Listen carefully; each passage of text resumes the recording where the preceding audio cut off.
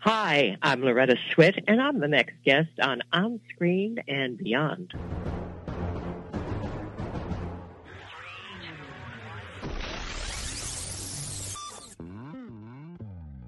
On Screen and Beyond, an inside look into the entertainment world featuring interviews with people from the movie, TV, and music industry, news on upcoming TV and DVD releases, and the rumor mill. And now, here's the host of On Screen and Beyond, Brian Zemrak. It is that time once again. It's time for another episode of On Screen and Beyond. This is our first episode of 2017. I'm your host, Brian Zemrak. This is episode 439 of On Screen and Beyond, the weekly show that keeps you updated on what's coming your way as far as upcoming new movies, remakes, sequels, and TV and movie DVD releases, as well as our interview segment with a guest from the movie, TV, or music industry. This week, we have a great guest coming your way. Loretta Swit will be here. She was Hot Lips from the TV show MASH, and she has a new book out, Sweetheart, and it highlights her artwork and everything. It's a great book. You got to be checking it out, and we've got a whole lot of things to talk to her about. Loretta Swit coming up in just a few minutes right here on Screen and Beyond. Here we are, 2017 here, another year. And we've just got so many things going on, and I'm sure, I hope that you all had a great holiday season, Christmas, Merry Christmas, and Happy New Year, and all those things that are going on, and things are still going. I was sick over Christmas. That's not a time to be sick, but, you know, hey, that's what happened with me. But anyways, let's get right into it. We've got a lot of things coming up on this show. Remake Madness is next, right here on Screen and Beyond. Please hang up and try again. Remake Madness. It looks like Dax Shepard says that the remake or reboot or whatever you want to call it of Chips that's coming to the big screen will be much raunchier than the original TV show with plenty of nudity. So that's what he's saying. And you can look for that on March 24th, 2017. And let's see, the director of Arrival and Blade Runner 2049, now I got to get his name right here, Denis Villeneuve, is in talks to direct the remake of Dune. It's a big project. It didn't do well the first time. We'll see what it does this time. And that's it for Remake Madness. Coming up next on Screen and Beyond, upcoming new movies. Upcoming new movies, well, it looks like Kevin Costner is working on an epic Western once again. And, of course, he did Dances with Wolves back in, the 80s or something like that. And it's just in the early stages right now at this time, so, you know, he's looking at, but he did win Best Picture for Dances with Wolves, and we'll see what he can do with this one. And Nicolas Cage will star in Vengeance, a love story.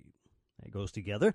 It's a Gulf War vet. He's seeking vengeance against those who assaulted a single mother. And Bryan Cranston, Steve Carell, and Lawrence Fishburne will star in Last Flag Flying in 2017. Keep an eye out for that one. That's it for upcoming new movies. Next on Screen and Beyond, Sequel City time. Taking you down to Sequel City to find out what's coming away as far as sequels. Right here on Screen and Beyond. Sequel City, it looks like The Expendables 4.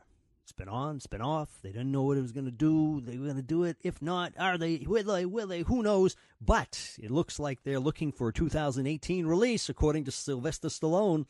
And, of course, Jason Statham and Arnold Schwarzenegger say that they are expecting to come back to join Sly for the film. And, of course, a whole lot of other people, I'm sure. And let's see, November 3rd of 2017 is the release date for the Bad Moms sequel. It's called A Bad Mom's Christmas. And this time, we'll see how they deal with the stress of the holidays. Should be funny. And on February 3rd, Rings will continue the horror franchise, and this time it will star The Big Bang Theory's Johnny Gellick. And that's it for Sequel City. Coming up next on Screen and Beyond, TV on DVD. When you need mealtime inspiration, it's worth shopping Kroger, where you'll find over 30,000 mouth-watering choices that excite your inner foodie. And no matter what tasty choice you make, you'll enjoy our everyday low prices, plus extra ways to save, like digital coupons worth over $600 each week. You can also save up to $1 off per gallon at the pump with fuel points. More savings and more inspiring flavors make shopping Kroger worth it every time. Kroger, fresh for everyone. Fuel restrictions apply. TV on DVD, well, it looks like in May we can look for the release of Season 3 of The Goldbergs. And Quantum Leap, the complete series, will hit Blu-ray for the first time on February 7th. And Newhart, the 8th and final season, will be arriving on March 14th. That's it for TV on DVD. Next on Screen and Beyond, what's coming your way as far as movies on DVD? Movies on DVD, be sure to check out The Ultimate Legacy with Brian Dennehy and Raquel Welch on DVD on January 3rd. And more Johnny Carson's going to be heading our way on January 10th with Time Life releasing The Tonight Show with Johnny Carson, Johnny and Friends featuring Jerry Seinfeld. All right, so be sure to check that one out. And look for classic films. If you are a classic film lover, 20th Century Fox has got some great ones that they released. And it's coming your way. They are out now, so you can pick these up, actually. Some classics like Sentimental Journey and Woman's World and Zane Grey's Western Union and Sitting Pretty. So be sure to check those out if you're a fan of classic movies. And if you're not, check them out. You might be coming. That's it. That's it for movies on DVD. Coming up next on Screen and Beyond, it's TV and entertainment time. TV and entertainment time. Well, since our last show, sadly, we have had several celebrities pass, including George Michael and Carrie Fisher. I know everybody's heard these, but I do want to report on them. And, of course, her mother, Debbie Reynolds. And she's a movie legend, so what can we say? And they will all be missed, of course. And also, now at the age of 84, William Christopher, Father Mulcahy from MASH, has passed away. And that's it, sadly, for TV and entertainment time. Next on Screen and Beyond, it's Celebrity Birthdays. We baked you a birthday cake. If you get a tummy ache and you moan and groan and woe, don't forget we told you so. Happy birthday! Happy birthday! Celebrity Birthdays, January 3rd, Mel Gibson turns 62, and Danica McKellar turns 43. Danica, of course, is one of the voices in the film that I wrote and I'm directing called Bonji Bear and the Kingdom of Rhythm. And, of course, she was also in Wonder Years. And keep a lookout for Bonji Bear. That's coming up hopefully sometime late spring, they're saying right now. We'll see what happens with that. And let's see here. January 4th, it looks like Diane Cannon is going to be turning 80. And on January 5th, Bradley Cooper turns 42, and Robert Duvall turns 86. And on January 6th, Norman Reedus turns 48. January 7th, David Caruso turns 61. And January 8th, Amber Benson, past guest here at On Screen and Beyond from Buffy the Vampire Slayer, turns 40. That's it for celebrity birthdays. As far as listener birthdays, well, Jamie S. of Saskatoon, Canada, will be turning 43 on January 6th.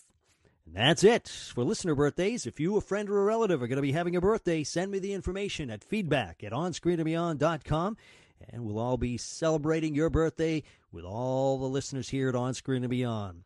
And that's it for listener and celebrity birthdays.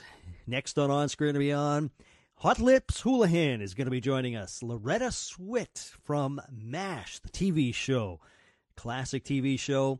And she's going to talk about that. She's going to talk about Sweetheart, her new book that's coming out with her artwork in it, and a whole lot of other stuff. Loretta Swit, next, right here on Screen and Beyond.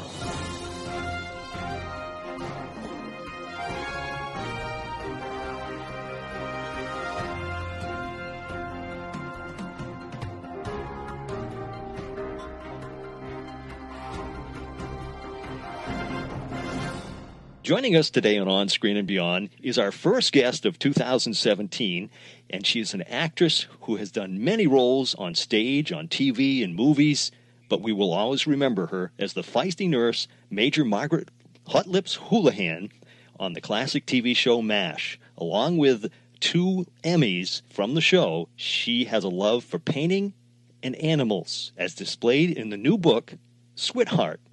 It's Loretta Swit. Loretta, welcome to On Screen and Beyond. Thank you very much. Thank you so much. I want to point something out that I found to be incredibly clever on the part of my publisher when we were naming the book, Sweetheart. The way the letters are distributed on the cover, SWIT is large and bright red, and there's a smaller HE following in black, which sort of recedes, and ART is in that bright red again. So at first glance, the book is called Swit Art, which is, of course, you know what it is. And Sweetheart, of course, is my logo, my website, and part of the name of the Animal Alliance. Anyway, I just always laud Mies for doing that. The wonderful experience I had with Mies Hora, my publisher. Just a man of such taste and information and experience, and I just learned so much. Yeah. Well, you know, like I said earlier in the intro, we all think of you as Margaret Houlihan. I mean, of course, it's yes, such a all classic. of us, actually. I think no matter what any of us go out and do, since, before, or during, yes, absolutely. Yeah. But now, this is a part of you that many people probably know you, that you do these things. But myself, I didn't know you were an artist. Is this something that you have done all your life, or is it something you picked up after? Well, it's kind of in the book, but I've been doodling and drawing and painting since I was 6 years old, and the reason I know I was 6 is because I won my first art prize. Yes, since I was 6 years old, I've always loved that form of expression, and it made my mother crazy. She couldn't figure out this child who didn't want to go out and play, but would rather sit at the table and draw and paint, and but that was my passion since I can remember, as the arts were. I mean, I'd be drying the dishes and doing ballet and, or washing the dishes or whatever, and I was always doing something else connected to performing or expressing the arts. Wow. So now tell us a little bit about Sweetheart, because like I say, it's not a biography, correct? Or partially, or right. Well, I mean, there's certainly things about me that I wrote, that Mies wrote, but it's not a biography as we know a book, a tell-all about myself book would be. It is. Mies says it best, and the subheading is the watercolor artistry and animal activism of Loretta Swit. Basically, that's what it is. It's sort of a recording by a little over 50 paintings, I think, of mine that tell stories about my activism. Certainly a midsection that shows pictures of me working with wild animals and domestic animals and all kinds of animals, exotics and farm animals. But it's a way of my connecting my two passions, really, and my passion for the arts, certainly, and my love for animals on our planet. And we talk about what can be done with activism, how you can help out and make your own footprint about this. It's a need that needs to be filled, and I ask people to care. I'm always fundraising and selling paintings, and but that's basically what the book is all about. It's showing the paintings, offering Giclée prints. The money is all going into a foundation called the Sweetheart Animal Alliance, and that monies will be distributed to a list of animal rights organizations that are on the back cover. People I've dealt with who are as relentless and motivated as I am to end cruelty and suffering for the animals in the world. So that's what the book is about, only told through many of my paintings. There are stories attached sometimes to a painting. I did a painting of a white tiger that lived out his life at the Wildlife Way Station. A lot of people don't stop to think about what happens to exotics, forgetting the ones that come into play through the black market. But just, let's say, some retired circus animals or zoo animals, what happens to them? Right. You know, it's got a lot of information as well. And for example, Bidawee. Bidawee is the oldest shelter of its kind in Manhattan. And I tell a little story about how just recently they helped me place, I call them 5 beautiful little mistakes, but I had 5 beautiful puppies that never should have happened, because part of our story here is ending the overpopulation by teaching people about spaying and neutering. It was touch on in the book as well. It's an important part of what I do, education, to teach young people so that they wind up teaching their parents about what to do. But the Bidawee, which most people won't necessarily know about. So I talk about Bidawee, and of course they're definitely on my list. They have provided shelter and salvation to so many animals.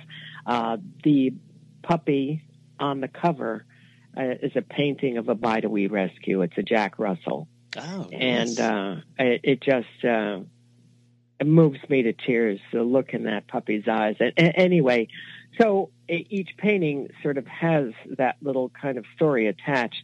In Bidawee's case, there's a little insert of a picture of those puppies that they helped me rescue. They vet them, they give them their shots, they socialize them, and the placement, they're all gone, they're all placed in wonderful, loving homes, but the Bidawee people make sure these are forever homes. Mm-hmm. You know, they send people to puppy-proof, houses, and I mean, it's almost as difficult for them to adopt a dog as it is to adopt a child, and because what's the point?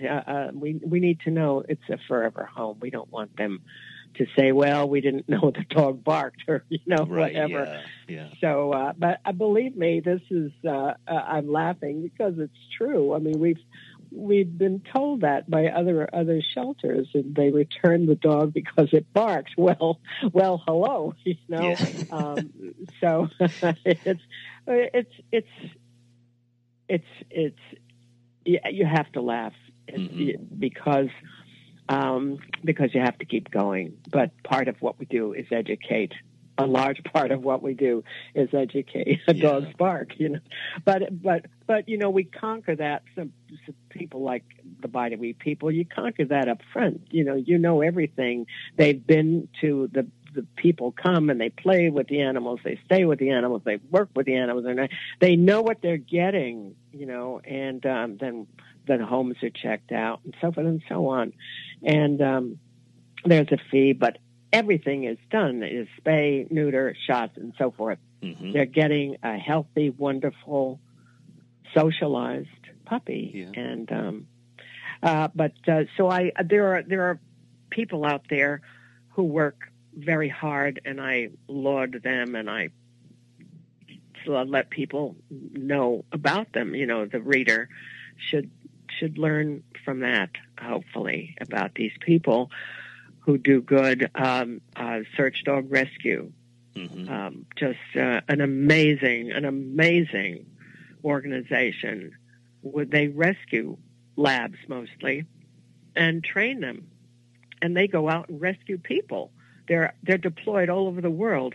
Wow. To crisis areas. I've seen footage of a lab digging a teenager out of the rubble of I think this was an earthquake. Earthquake, yeah. I'm trying to remember, but you know, I met these dogs at 9/11. We had this company send us booties for these dogs because the earth was scorched and hot and burning, you know, and I've watched these wonderful animals wait quietly on the side while their handler was eating, but they're amazing. They're amazing dogs, and I just need to pay tribute to these people, the handlers, and those canines. So the book has a lot of information and a lot of my paintings, which I'm thrilled to share with people. There's a painting strictly for the search dog people. It's called The Rookie, and it's a painting of a little puppy waiting to be tested as to whether or not he qualified to be a search dog. So it's wonderful. It's wonderful. Yeah, we actually have a rescue Jack Russell Terrier Chihuahua have mix. You? Yes. Sadly, what he's kind of mix? He's well, from what they can figure out, he's Jack Russell Terrier Chihuahua. Interesting. Now there's an accident that I'm sure was not planned, but you adopted him, and how old is he? Well, he's getting on in years. We're not sure, but he's probably 13 years. He's blind. He's had one eye we had to have removed. Poor baby. And he's deaf, but there's no way we're going to get rid of him. Yeah. He's part of the family. You bet. Yes, absolutely. Yeah. I use that very phrase. One of the paintings I was commissioned to do this painting of Tigger. Before he died, he was getting on in years, and the grandmother called me and said, "I want to give a painting of Tigger to my kids when he passes, but I'm telling you now, so that I have it to fill their heart, you know, the minute that happens. It's inevitable, and he was really getting very old. So I thought, what a terrific idea, you know, to be prepared with that. Yeah. And there are 3 or 4 commissions in the book that I show. Samantha was dead, and there's Fiona, this adorable little bulldog. These are like, it's funny. Your paintings are like children to you. you know, yes. I'm picturing some of them and giggling, and you think this girl is losing it. But anyway, but Samantha was dead, and there's a rabbit painting that I was commissioned to do for the head of an organization who was retiring, and she had lost the rabbit a year or so beforehand, and they gave me photographs, and I did a painting of the rabbit, and it's kind of wonderful to have. I have one of my own. Isis was a beautiful Turkish Angora that I rescued, and she's dead now, and I have a painting of her in the rose bushes. And it's a kind of a wonderful thing to have, like a great snapshot. But now, of course, to be able to paint her image, and it's special to me, of course. Mm-hmm. Yeah. Now, when you were on the set of MASH, and we know how sometimes you sit around and wait until it's your scene and everything, were you painting on the set? No. That I can't even really read a book on the set. The only thing I could do would be needlepoint, which I did do. I would make pillows and things and stuff for auction. Same thing. Any arts and crafts that I've done was always a valuable piece to auction. You know, with an 8x10, and it was a fundraising situation. But that doesn't take me out of what I'm doing on the set. You know, the character, the lines that I'm going to have to say when I get on, and I just put it down. I get thoroughly involved in a book the way I do with a script or anything. I couldn't read another script either, or it takes me away too much from what I'm doing. And also, the gang was such a pleasure to be with, funs and jokes and intelligent, and so I could do needlepoint and still enjoy conversation and exchange and so forth. So mostly I did that. What I did at home is something else. I did sketches of all the boys, the original cast, and gave it to them framed in khaki green for Christmas that year. And I have, it was in People magazine, the sketches that I did of them. Yeah. Huh. Yeah, we've actually had a couple of other members of the cast here on the show. We had Mike Farrell quite a few years ago, and Gary Berghoff. Greatest guy in the world. Yeah, they're both nice guys. They were just so nice. And so when you Gary is quite an artist. He doesn't paint anymore. He told me he's retired from painting. But he's amazing, beautiful art. Yeah. Beautiful. Birds, his specialty. Yes, yeah. I thought they were special. Just gorgeous work. Yeah. Do you keep in contact with any of the cast members? They're my family, dear. They're my family. So do you get together with them once in a while? Well, we're kind of spread out all over the country. On the map. Gary, for example, is between Florida and Connecticut, and he doesn't fly. He can't fly. He just can't fly. So that would be difficult to get a hold of him. But we talk on the phone and we email. David is in Oregon. Mike and Jamie and Bill are in California. I'm in New York. Alan is in New York. So Alan and I see each other. And when I'm in California, I see Mike usually, and sometimes Jamie and Joy. I mean, we're family. We know what's going on with each other all the time. It was such a great show. It had that atmosphere. The whole set, actually. I'll tell you how we have stayed in touch. We just recently had a friend pass, and he was our dialogue coach.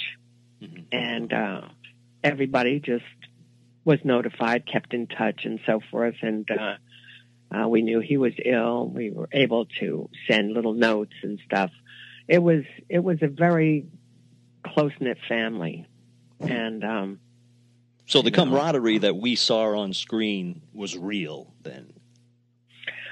Very much so. And these are great actors, but we didn't have to act that part. Let me just say that, Yeah. And at times we were antagonistic, we were combative, and, the boys were always teasing me and after me, and I was, certainly Klinger and I, and, but the affection and respect, yes, that was just simply there. We just loved each other.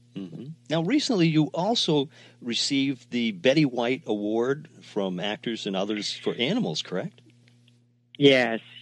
Oh, yes. I was so overwhelmed, really. It's a great honor. I've known Betty for years, and I've worked with her on so many projects, and she is such an incredible leader of the humane community. She's just a remarkable woman. And to get an award named after her means a great deal. Another day is here, and you're ready for it. What to wear? Check. Breakfast, lunch, and dinner? Check. Planning for what's next and how to save for it? That's where Bank of America can help. For your financial to-dos, Bank of America has experts ready to help get you closer to your goals. Get started at one of our local financial centers or 24/7 in our mobile banking app. Find a location near you at bankofamerica.com/talktous. What would you like the power to do?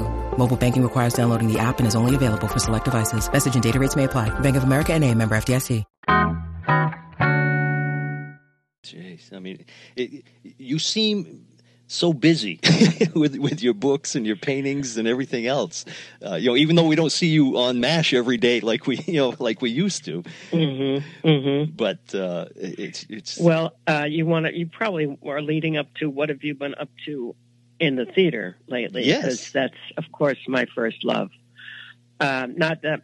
MASH, in a way, people will say, but don't you love television? And in a way, MASH wasn't television somehow.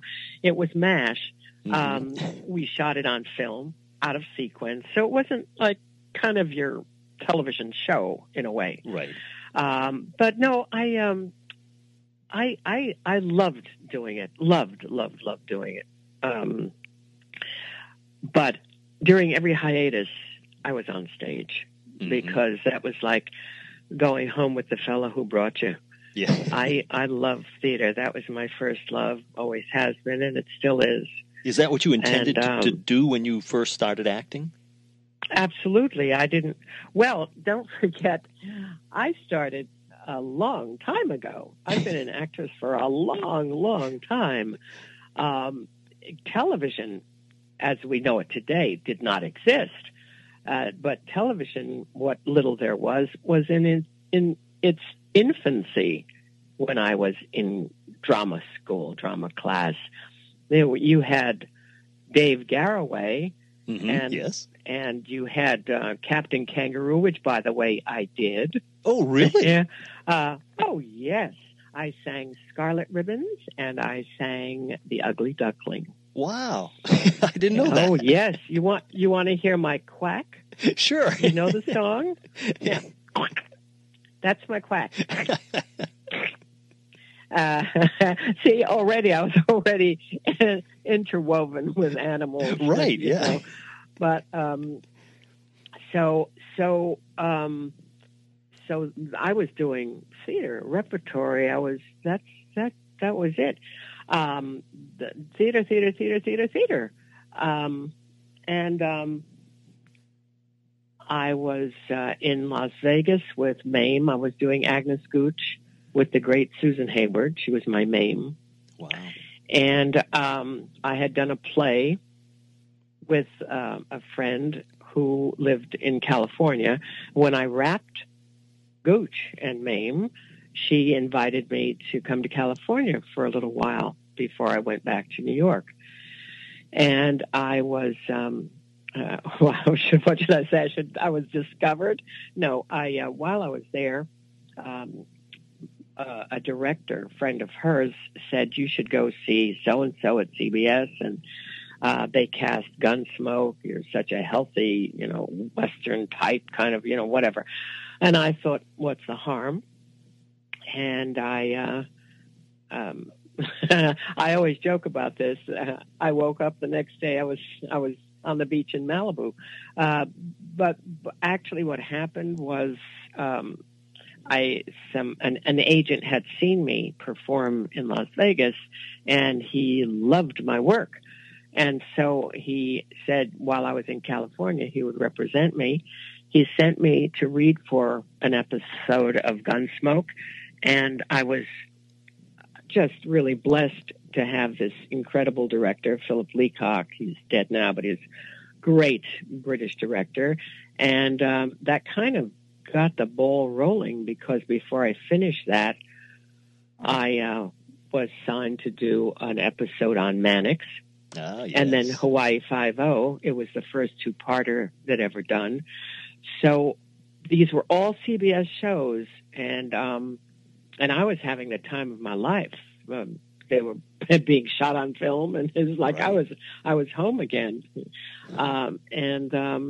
But I continued to do theater, and well, you know the rest. I was with this agent who sent me to meet about MASH, Margaret Houlihan. There wasn't even any script. It was just a meet. They were looking at people. However, my credentials that far had been heavily laden with CBS, and 20th Century Fox and CBS had done a short-lived series with Glenn Ford called Cades County, and I had done the debut episode, which was received very well. So I was kind of connected to those people. I went in for the meet with a lot of substantial credits with the network and with the studio. Now, as far as the stage, is there a certain role that you enjoyed the most on stage? I'm going to sound fickle. The role I most enjoy is the one I'm playing, whatever that is. Yeah. Because the only role I take on is one that I love. Mm-hmm. I don't take on, and that doesn't mean they're not challenging, but I'll read something, and if I feel I can bring something to it and love it, and I found that out about myself when I was offered this very interesting script, but the character was psychotic and homicidal. And I thought, well, now, okay, let me see, what can I love about this character? And I worked with this wonderful coach and found ways to feel compassion for her illness, because she was sick and disturbed, and I was able to enjoy doing the role so that people watching would feel compassion and understanding for her. Yeah. God, I'd make a good lawyer, I think. But anyway, I do. So my favorite character is whatever I'm doing at that moment, whatever I've accepted to do. Now, I just finished doing Eleanor, which I do in a non-sequential tour, Eleanor Roosevelt. Now, I admire and love and respect this woman beyond the pale. And so it is just joyous to get on stage and be her. Do you have to really study the person, or do you read up on them, or do you just strictly go with what you have on paper? Well, she I think is like the one that I've done that with, because I'm responsible. I mean, she was a real person, right? And I'm going to do my best to get her right. You know what I mean? Mm-hmm.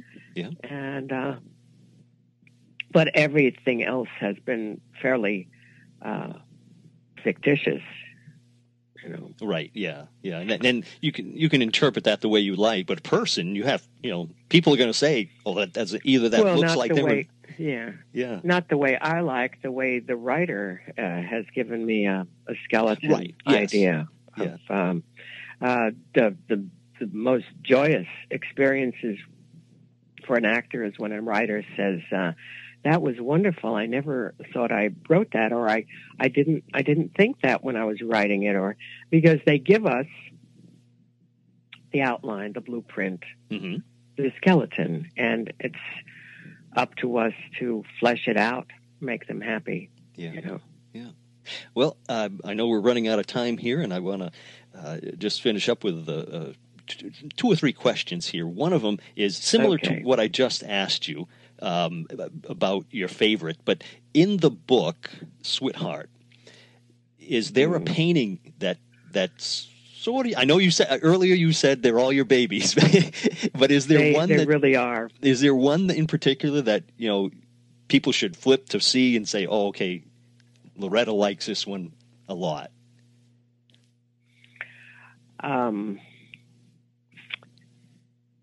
really every one that I picked to be in the book is a favorite. Mm-hmm. Fair enough. I'll single out. Yeah, I'll single out my own personal animals. I have done a painting of my cat, my black and white tuxedo cat, Anubis, and he was lying amidst some colorful bedclothes, animal print bedclothes and pinks, and just is. For me, it's a really good painting. It's knowing Newbie. It's Newbie on that canvas, and of course, I love this cat to distraction. I mean, he is so special. Yeah. He is just wonderful, and he's 15. He and his littermate are 15. My rescues. They were. But such personality. I also mentioned Isis, who is gone. The big, white, fat, beautiful Turkish Angora that I rescued. And when I rescued her, she looked like a little white mouse, and she blossomed into this feather. I mean, just gorgeous thing. And of course, I have a little Yorkie now. Well, now she's 9, but anyhow, I did a painting of her when she was a baby, and Yorkie babies are very special looking. They don't look like what they turn into, you know. Yeah. And it's meticulous. It's almost like you can see every piece of fur, every hair of it. And it took a long time, and. So those are 3 of my animals, but at the same time, I have a strong feeling about this gorgeous part shepherd, part border collie. And just from an artistic point of view, for me, painting it was a breakthrough to. So, you know, her name is, I can't think, not Ruby. It's like that. But that and Ophelia, who was the only puppy bulldog that I painted. So there's a very strong feeling about her. I never met her. I was given photographs. She was a commission. And what was charming was Ophelia was an adult dog when I painted her as a puppy. They wanted a painting of Ophelia, Fiona as a puppy. And so I have a wonderful memory of doing that painting and having them so happy with the results. So it's really difficult. I would have to say, if I must narrow it down for you, at least the kids that are with me, you know, like Newbie, Isis, who was, and Cheramuska, who is better known as Munchkin, my little Yorkie. They were mine, and they are mine. But sometimes it's such a challenge for the artist to put that personality into a painting just from a photograph, and not knowing the personality necessarily of that animal, but having the owner, the companion, the animal's companion, tell you about their their personality, and you know, but. So yeah, you're right. They're all my babies. Absolutely. Even the florals, you know, there's a floral that's in my bedroom that I just, I look at it. It was, again, I should have begun by saying I'm untrained as an artist. Everything you're going to see in the book is my imagination and my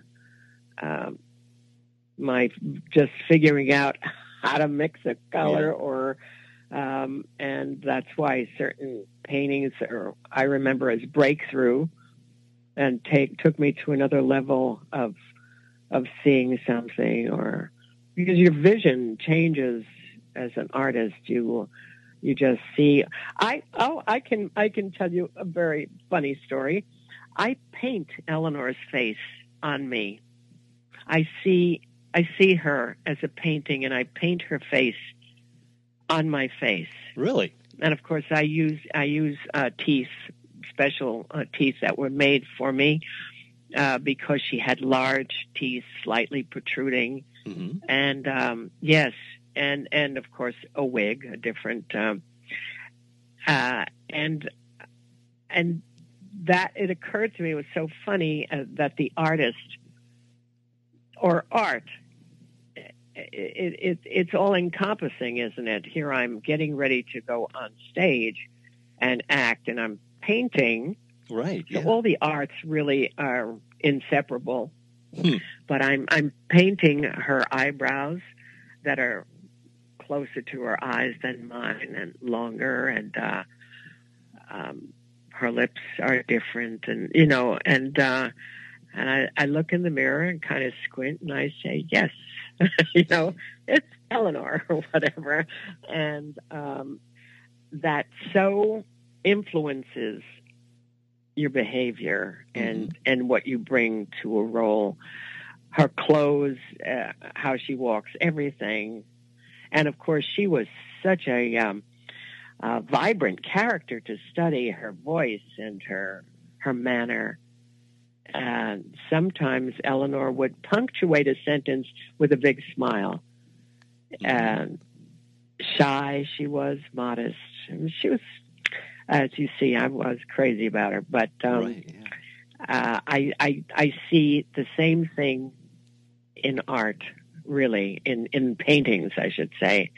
All the arts seem to overflow into each other. That's why the book is such a coming full circle for me. You'll read in the book that I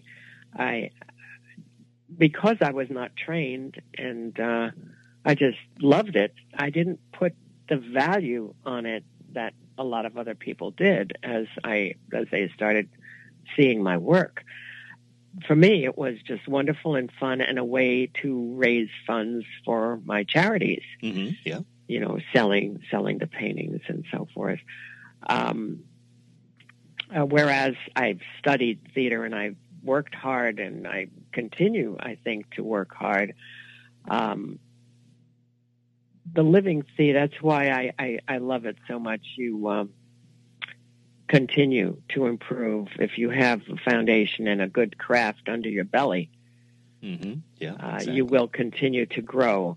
If you keep on doing that role, you continue to grow. You have to, because every night it's a different experience. You have a different crowd. Right, yeah. A different audience, sometimes feeding you to go a different way, giving you some insight into a moment that is different. It's alive. It has to be different. So the challenge is different and amazing every night. And, I love it. Yeah.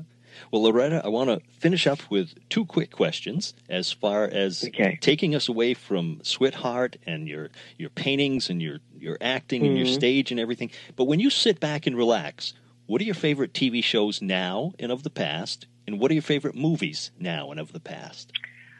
Okay, now, I'll do now first. Well, you want TV and movies? TV and movies, Is yeah. that?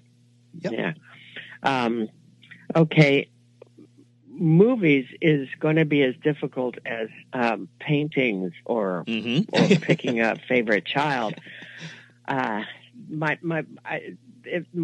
favorite movies would number at least 50. I mean, just really, that would be impossible. There is something wonderful in every good movie. And when I say every good movie, most of the movies that we produce, I think, have something of value. Even if it's 10 minutes or there's something, maybe an incredible shot, difficult. Now, storyline, some of the old favorites that everybody's going to say, oh, I love Double Indemnity. Of course you did. Yeah. I loved The Stranger. I loved The Stranger with Orson Welles, Eddie G. Edward G. Robinson was classic, the greatest. The Stranger, Loretta Young, Orson Welles, and Edward G. Robinson. Wonderful, wonderful black and white film. Rachel and the Stranger, charming, wonderful. The Bishop's Wife, charming, wonderful. Yeah. I would say overall anything that Cary Grant ever did, he made it look so easy. And he was such a formidable actor, such a formidable performer. More modern, Michael Caine, he can read a telephone book and make it interesting. And there are just gifted people that I sit back and admire. And you know the Yiddish expression kvel. To kvel means you just sit there going swooning. You're just, oh God, is this good? This man is so wonderful. So that would be that. I just recently did a play called Me and Jezebel. And Jezebel is played by a man playing Betty Davis. It's very interesting, very funny, very wonderful. I enjoyed it enormously. And I learned a lot about Betty Davis. And I think she gave us, my gender actresses, a lot. We learned a lot from what she gave us. I believe she was possibly the first actor to refuse to wear makeup if she was in bed waking up. I mean, we've come a long way with reality on film, and I believe she's credited with that. Wow. And God bless her, because she was visionary. At that point in time, they had false eyelashes, and we don't do that anymore. Everything is very real. Yeah. And so I'm way off target. I can talk about television now, and it gives me great pleasure to praise these people. Right now, I am totally addicted to Special Victims Unit. SVU. It's Law and Order SVU. Yep. I think Mariska Hargitay is the best actress on television. Absolutely. She is flawless, seamless, wonderful. She totally occupies that character. I believe she goes home, takes off her gun and badge, and starts playing with the little kid that she adopted. Absolutely believe every moment she's on that screen. Now, to spread out further, the camera work, the direction, the writing, everything, but her comrades, her colleagues, wonderful, even though they've changed over the years. Yeah. I'm so pleased that the audience is saying the same thing. This show has been on 17 years. There's a reason for that. It's great. Yeah. That's why it's on for 17 years. Now, she's lost her partner, Christopher Maloney. Great, wonderful actor. Funny, angry, dramatic. He does it all. And I believe that guy is a cop. I believe every moment of his existence on that celluloid. And the surrounding, the Dan Florek, the boss, captain, they're rerunning these things out of sequence. He was the captain for many, many years. I think now he's moved on or retired or whatever.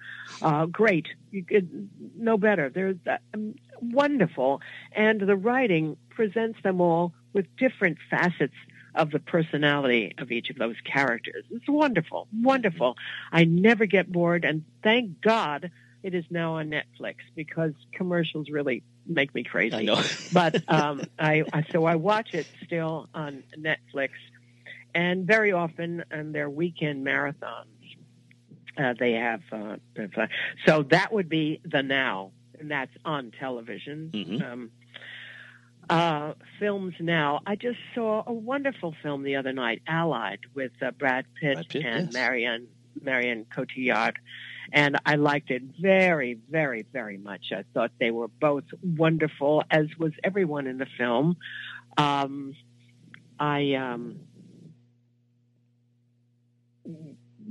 probably watch films differently than the average audience, and I was with a few of my friends, and they look to me to see what I think. As with this, of course, is a mystery. And they said, "What do you think?" And I said, "Blah blah blah," and nobody agreed with me. And they said, "How can you?" And I said, "Well, that's the way I see it. This is what's going to happen." And at one point, there was a piece of dialogue, and very quietly to my friends, I answered what was just said. And 2 seconds later, another character repeated what I said. It was like I gave him the dialogue, and my friends look at me like, "Oh God, you are so weird." I can't help it. And at the end, I said, "This is what's going to happen." Now, I had not seen the film. I don't like that I knew what was going to happen, but I don't think that has anything to do with how well they did it or the quality of the film. I just am looking at it in a different way. Right. And but all my friends think I'm a witch that burns black candles or something. How did I know that? Or whatever. I just have been immersed in film all my life. Experience. My mom, who was trying to escape, took me to double features all the time. We would go to a double feature, come out, and have dinner, and go to another cinema and see another 2 films. That's 4 films that we would just sit there and eat up. And I've been doing that a lot all my life. And when I was a reader, my first job was as I don't know, I guess they'd call it, what? I don't know, an aide or something in the library. And I would bring books home. I'd read a book a day. And it was later in drama school that I realized that I was doing all those characters. I was reading them. I was playing men, women, children, animals. I was doing all the characters as I was reading. Yeah. So in essence, I had been rehearsing all my life. Wow. I'd been watching film. I'd been rehearsing all my life. And when I sat down in my first class, everything the teacher was talking about made sense. I mean, I understood everything. Just like watching the film the other night, I knew what they were doing, where it was going, and what was going to happen. Yeah. And so, and I love that. I love the challenge of it, and I love being taken by surprise. When they throw you the curveball that often. Yeah, but oh my, I love being taken by surprise. Mm-hmm. And again, that is not to say this is a bad film, because I knew it. There were no clues. Everybody had the same thing. I didn't, but for me, I saw certain things that I thought, well, maybe, or whatever. So that's most recently what I saw, and I named that. Not that, again, it's my favorite. I really think there are good things you can learn from. I look at all of this as fodder. It's all going to feed me. It's like going to school every time I see good work on that screen. And let's face it, we do great work in this country. I was watching Alec Baldwin and Meryl Streep in It's Complicated the other night. Mm-hmm. Yep. It just happened to be on one of the channels, and I love the film, and I so watched part of it again, and I watching these two at the peak of their talent, having dialogue together, and it's surrounded by a wonderful cast. Wonderful. Steve has never been better. that he is in this film.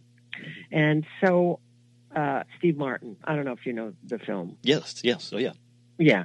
But it's a charming, wonderful film. So there's, and yet, if I talk about anything from Spielberg, who's a genius, let's talk about Saving Private Ryan.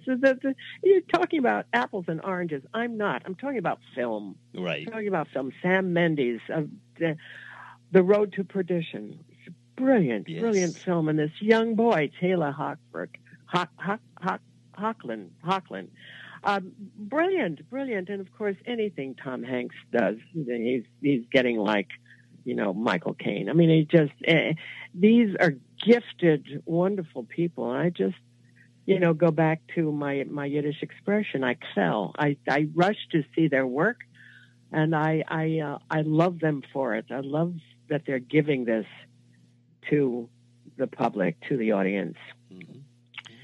So I love what we do, and I say we, in the business. Right. I love what we do. Yeah. And I think it's, in its way, a noble profession. I think that we help the audience feel. I think that's the most important thing. We allow them to feel, mm-hmm. whether it's happy, sad, joyous, or tragic. They're sitting there feeling. Yeah. And that's the most important thing in the world. Yeah. They're feeling. Yeah. And they just stop feeling. Guess what? Hello, you're dead. Right. And, Patty Chayefsky wrote this wonderful piece about feeling, and how benumbed you can be at the end of the day from watching news in the morning, news at noon, news at 1, news at 11, and so forth and so on. And it's generally repetitious so that everybody's getting the same news. And by the end of the day, you have been bludgeoned with news and you have stopped feeling. And that's when the arts come into play. Right. I feel the arts keep us sensitized and feeling and in touch with our humanity. Mm-hmm. Yeah. Well, Loretta, everybody should go out and get Sweetheart and see your paintings. Yes, please. And talk about, and look at those pictures, the paintings that you have mentioned, and there's so much more in there. And it's an honor to have you on the show, and I'm glad that you joined us and shared some time with us, and I appreciate it very much. Thank you for giving me all that time to talk about things that I love. It's living the dream. It is. Somebody very wise once said, pick something to do in life that you love and you won't work a day in your life. And I think that's true. When you love something deeply and you have it as your vocation, your career, whatever, you are blessed indeed, because it's a labor of love. Thank you. It's been fun.